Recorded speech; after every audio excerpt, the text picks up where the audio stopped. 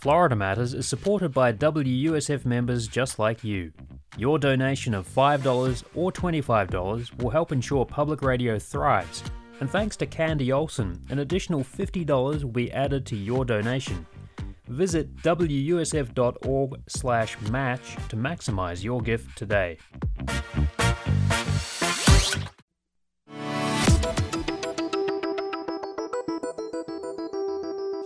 Welcome to Florida Matters. I'm Bradley George.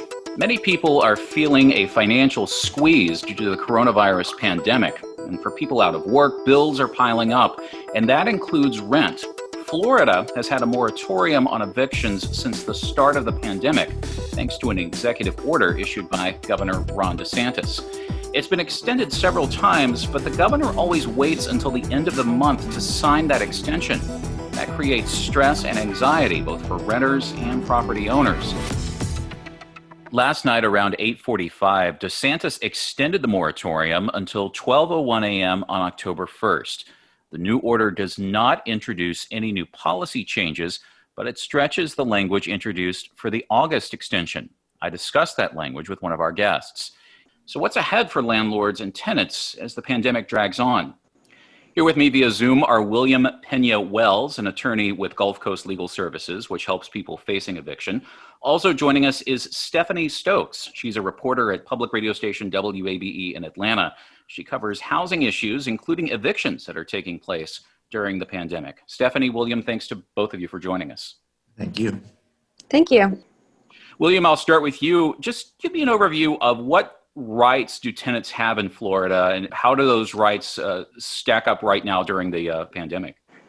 Well, the simple answer is right now, if your landlord is filing an eviction against you for failure to pay rent and you're affected by COVID with a loss of income, you're covered under the most recent Florida governor's amendment of the executive order.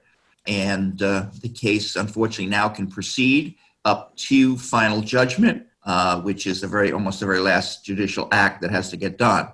If your landlord is going to evict you because you're a holdover tenant and your lease is expired, or if there's an unlawful detainer against you, unfortunately, the executive orders don't protect you at all, and your case will proceed right to final judgment and writ of possession, and you will be evicted. So in addition to the state moratorium here in Florida, Stephanie, there were some eviction protections in the federal CARES Act, which just expired. Can you talk about those? Oh, yeah, definitely. So it's interesting because Georgia actually is one of only a few states that never had a statewide moratorium here. So the only thing that's really applied to eviction filings was this part of the CARES Act that Congress passed back in March.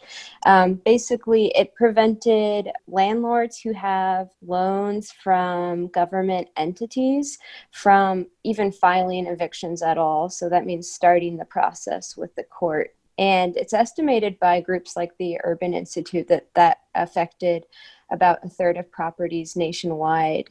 And it actually lasted 5 months, the protections preventing landlords from filing, and it just expired last week. So we are seeing a change here in the Atlanta area from that.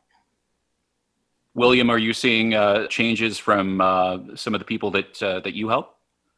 Yes, everyone is concerned because the prior executive order in Florida was much broader. It is now narrowed down, so a lot of people who thought they were covered are not covered, and it creates a lot of confusion and ambiguity. In fact, not only in our area, but all throughout Florida, because the executive orders are so broad that they're interpreted so many different ways. There are 67 counties, and each of the counties has their own way of viewing the executive orders, and even each individual judge has their own way of trying to find out what the executive orders cover. So it's very confusing, and it all depends on where you live. And as I mentioned at the top of the show, the governor has extended this executive order several times, but he always seems to wait until the very end of the month to do that. And I imagine for people who have rent due, and also for property managers or property owners, that just creates a lot of uncertainty and a lot of anxiety. That's correct. There are no winners in that situation. The landlords can't make judgments and assessments on what's going to happen. The tenants don't know if they're going to be facing an immediate eviction in the next few days. So it's unfortunate that each of the executive orders hasn't come out until literally the day before. Stephanie, you mentioned that Georgia hasn't had a statewide moratorium on evictions.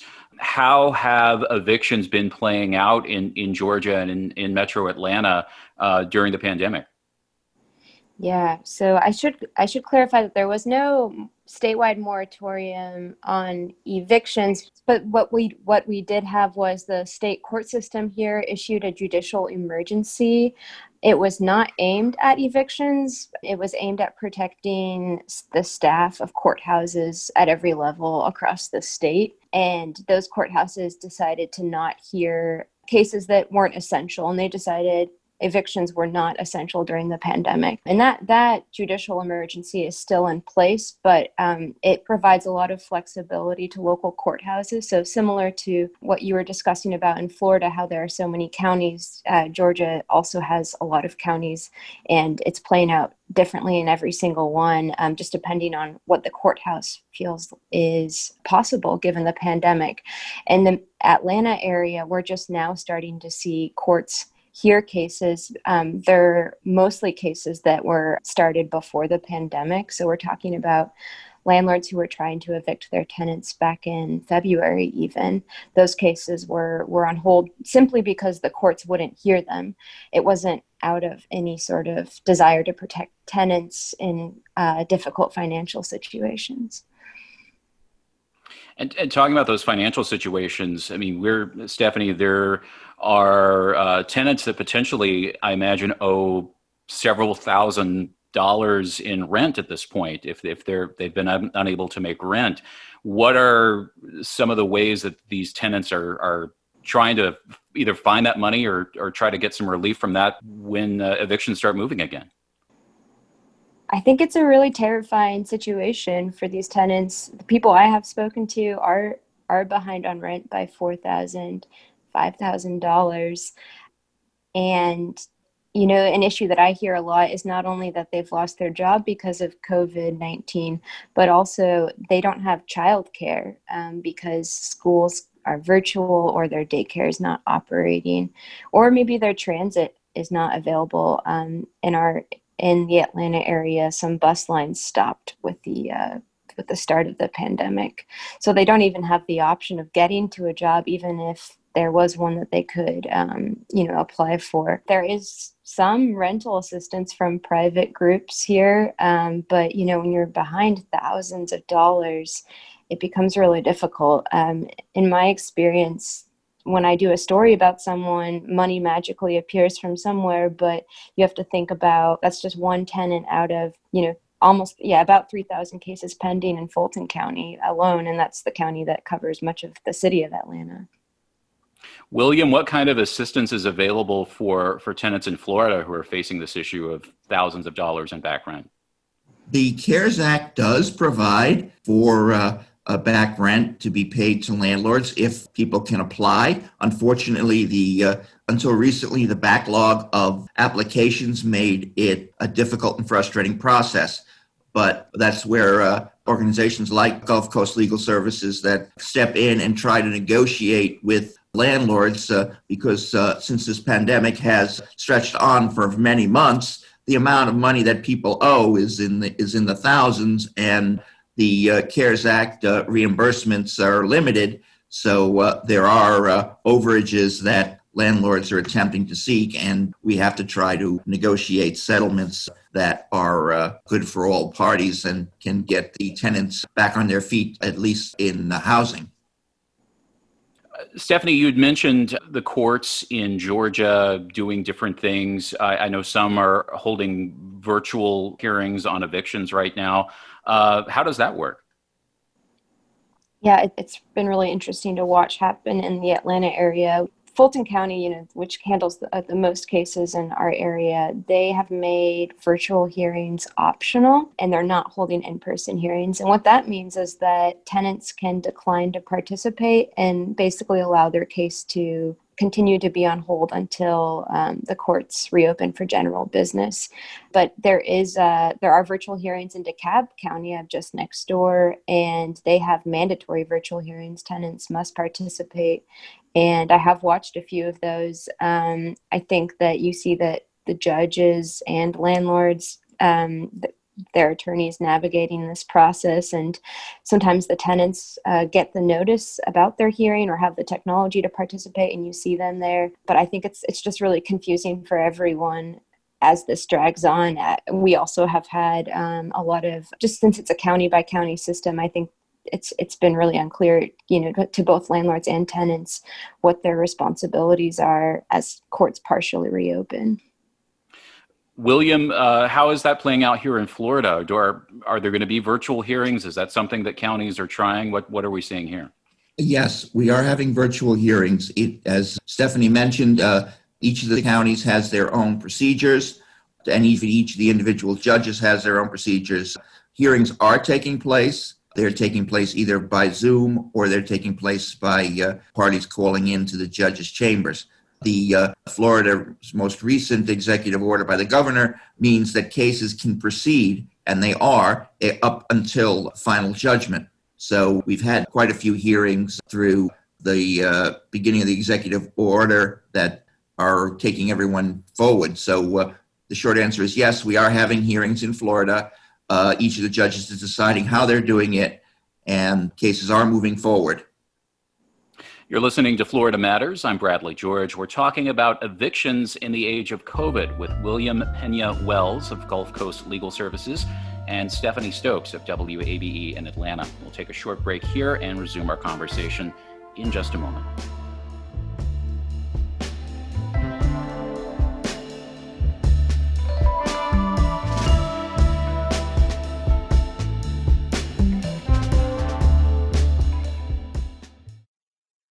This is Florida Matters on WUSF 89.7. I'm Bradley George.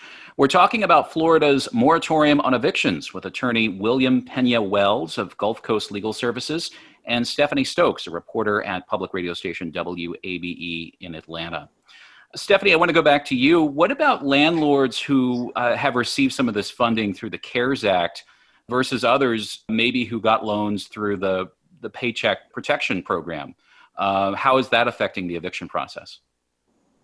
So landlords who were covered by the CARES Act, meaning they had government-backed loans, they were eligible for mortgage relief, and I think that did ease some of the burden, because I think it's easy to forget that landlords have their own expenses, especially landlords who only have a few different properties. They have mortgages to pay, property taxes, which here in the Atlanta area are moving forward as usual.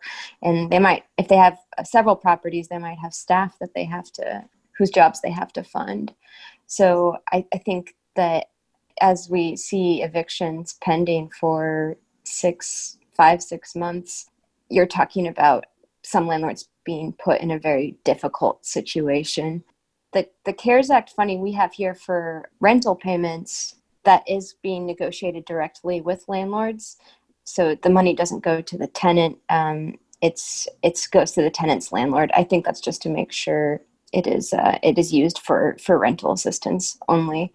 So it does depend on the willingness of the landlord. And I think a lot of landlords do just want the rent that they're owed. As far as the payment protection program, yes, we did see this in the Atlanta area that several apartment managers received $1 million loans through the payment protection program. And that was, set up to help businesses affected by the coronavirus. And what we saw here in the Atlanta area is that didn't have any effect on eviction filings for them. They continued to file just as they had before. And these are landlords who filed a lot of evictions. Like, they are in the top for the Atlanta area. So it didn't seem to help tenants out. As you talk to people who are facing thousands of dollars in back rent, and as you talk to landlords as well, what's the sense that you get that these two sides are able to come to some kind of agreement or understanding on, you don't want to put somebody out on the street, but you have, as you said, a property owner who might have, a mortgage or taxes or something, financial pressures of their own. How do are those two sides trying to reconcile themselves? So yeah, the Atlanta Apartment Association, which represents a lot of landlords, does say that the last thing they want to do is evict people. Now, there are a lot of eviction lawsuits that get filed in the Atlanta area, so that statement can be at odds with the data, but and a lot of landlords will file for evictions. These are larger apartment complexes, will file for evictions just within like a week of tenants being behind on rent. But they would like to set up payment plans or, just figure out a way to work with tenants as this continues. And I think there might be some incentive because it's happening to so many people that, if you do lose your tenant, are you going to be able to fill that spot in your apartment community or house, as so many other tenants are grappling with the same issue? And I'm talking to a lot of tenants who also don't want to take advantage of, the last 5 months with the break and eviction hearings at our courthouses, that they have been wanting to pay whatever rent they can and set up arrangements with their landlords. I think one thing that makes it complicated here, and I would be interested to know if it's the same in Florida, is that Georgia does not allow landlords to file to continue with the eviction process after tenants even pay any amount toward their past due rent. So that sets up a weird dynamic where landlords, they forego some of their rights almost by accepting partial payments. So I think that can actually discourage payment plans here in the Atlanta area. Yeah, William, if you want to pick that up, what does the law in Florida say about partial payment of rent or payment plans? Well, basically, most landlords won't accept partial payment because it does cause the loss of rights. They are refusing them. But in Florida, during the pendency of the action, you're supposed to put money into the registry of the court as rent becomes due. Now, the courts are interpreting that as making the requirement that money go into the registry of the court be stayed and abated during the executive order. So in our area, the judges have been letting the clients not put money into the registry of the court and not being facing a default. William, what are some of the misconceptions that you hear from tenants about the moratorium? Can you talk about that a little bit? Yes, a lot of people think that they're covered simply because the governor or the president said so. And unfortunately, they don't read the fine print in the orders. And a lot of the time, they lose rights because they don't understand what's covered and what's not covered. As I said before, if you're a tenant who's a holdover tenant, you're not covered. If you're a tenant that is under an unlawful detainer, you're not covered. But so many people believe that just because there's an order out there, they can't get evicted. We've talked a little bit about the Paycheck Protection Program and the CARES Act and some of these federal assistance programs. I know there was a story a couple of weeks ago in the Tampa Bay Times about a property owner who got a lot of money in PPP loans, and it's a property that's kind of not in the best shape. There are a lot of issues that the tenants are having. How, Stephanie, are we seeing these landlords that get this federal assistance? Are they actually using it in a way that's beneficial for their tenants? Yeah, I will say that the landlords who received the funding here, they are landlords I found who file a lot of eviction cases, and this is often true with landlords who file a lot of eviction cases. The properties are in very bad shape. The tenants are often dealing with rodent infestations. They're dealing with sewage backup they're dealing with mold in their apartments. And these are issues that have gone on for years. They're not new during the pandemic. So in my experience in the Atlanta area, visiting these apartments and talking to tenants, these are issues that weren't being addressed by management companies before the pandemic, and it doesn't appear that the funding has changed that at all. William, just kind of building on that, all of us have rented apartments at some point. We've all had different experiences with landlords and property management companies. Some of them are great. Some of them are jerks. Some of them can be predatory. How does the fact that we're in this crisis right now and you have people that can't pay rent maybe exacerbate some of those problems with landlords and property managers that maybe not be working in their tenants' best interests to begin with? That's true. Bad landlords before the pandemic are still bad landlords. Unfortunately, the crisis has made it harder for tenants to pick up and leave because they have health issues or because they're not able to find another place that's willing to take tenants. So they're pretty much stuck right now.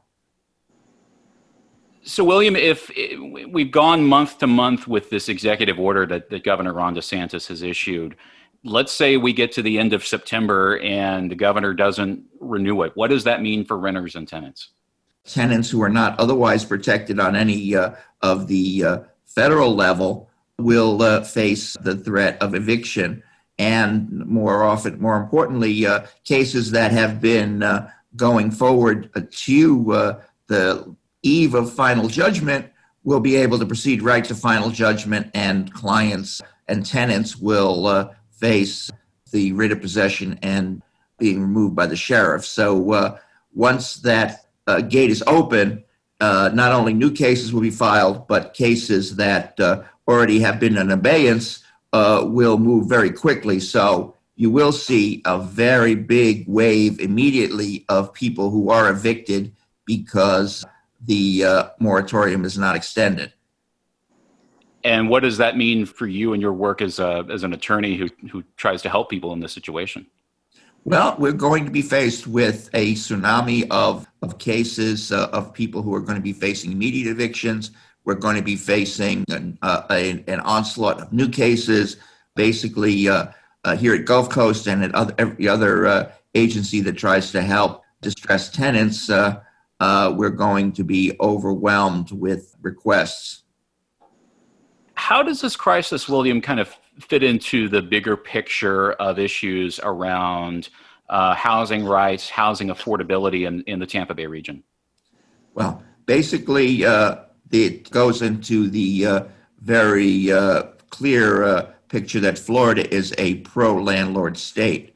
The tenants have very few rights. The tenants are unfortunately at the mercy sometimes of very unscrupulous landlords who take advantage of the system to exploit them and evict them when they would have sometimes legitimate defenses to the claims. Stephanie, I lived in Atlanta for many years, and I know how expensive housing is in the city and in the surrounding region. How does this crisis kind of exacerbate those issues around housing accessibility and affordability in Atlanta? Yeah, it's interesting. What I hear from landlords is that they feel like as tenants are behind on so much rent and potentially not going to repay it, that they might actually have to raise rents if and when the current or previous tenant is evicted. I would be interested to hear William's thoughts on that, because I do find from housing advocates here that they don't find that to be a very serious outcome, just because we're looking at potentially a lot of people losing housing. And so who's going to be able to, afford that rent if it is raised? But yeah, I think it's raising a lot of questions about where people are going to live. We just learned here in the Atlanta area that before the pandemic in January, the number of people sleeping outside of homeless shelters has been increasing because there is at least a perception that there are not beds available, or there are not beds available for the type of people who need them. So we already don't really have a homeless services system that can accommodate the need before the pandemic. So if we're talking about families and a lot of other people who were, just making it paycheck to paycheck, losing their housing in the coming months, there's a real question about, where are they going to go? Yeah, William, can we draw a line here in this region from the housing crisis to increase in access to homeless services, more people in shelters, that sort of thing? Yes, quite a few services are going to be stretched to try to accommodate the influx of people who, under normal circumstances, would never be worried about being homeless. But the pandemic reaches through all economic levels and is going to make a enormous strain on the social service agencies.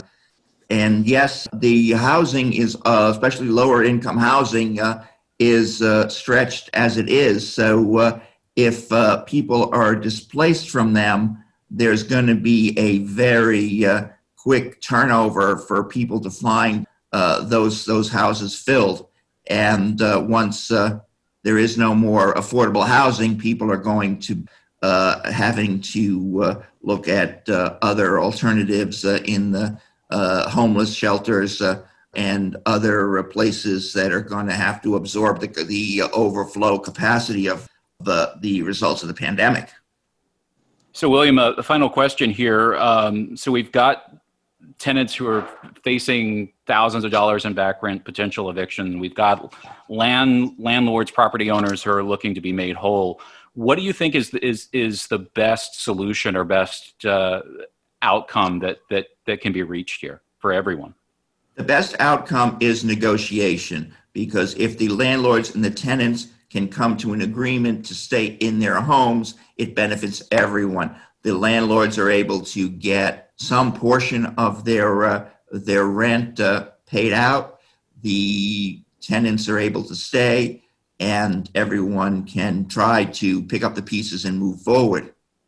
That was William Pena-Wells, an attorney with Gulf Coast Legal Services. And you also heard from Stephanie Stokes, a reporter at WABE in Atlanta. My thanks to both of them for joining us today.